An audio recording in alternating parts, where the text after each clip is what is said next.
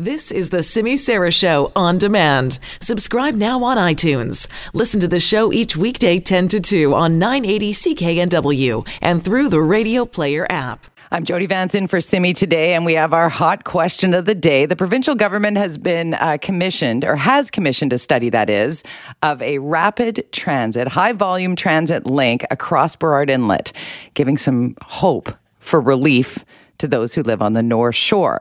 We've had a lot of conversations about various massive expenditure infrastructure plans and feasibility studies and discussions and meetings and conversations and politics on a number of projects, right?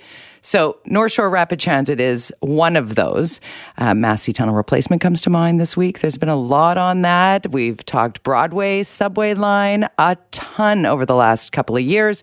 And then, of course, the Surrey-Langley SkyTrain project that was to be LRT. Then it's there's so much to discuss here that it leads to the question, which of these is the most important transit priority for you?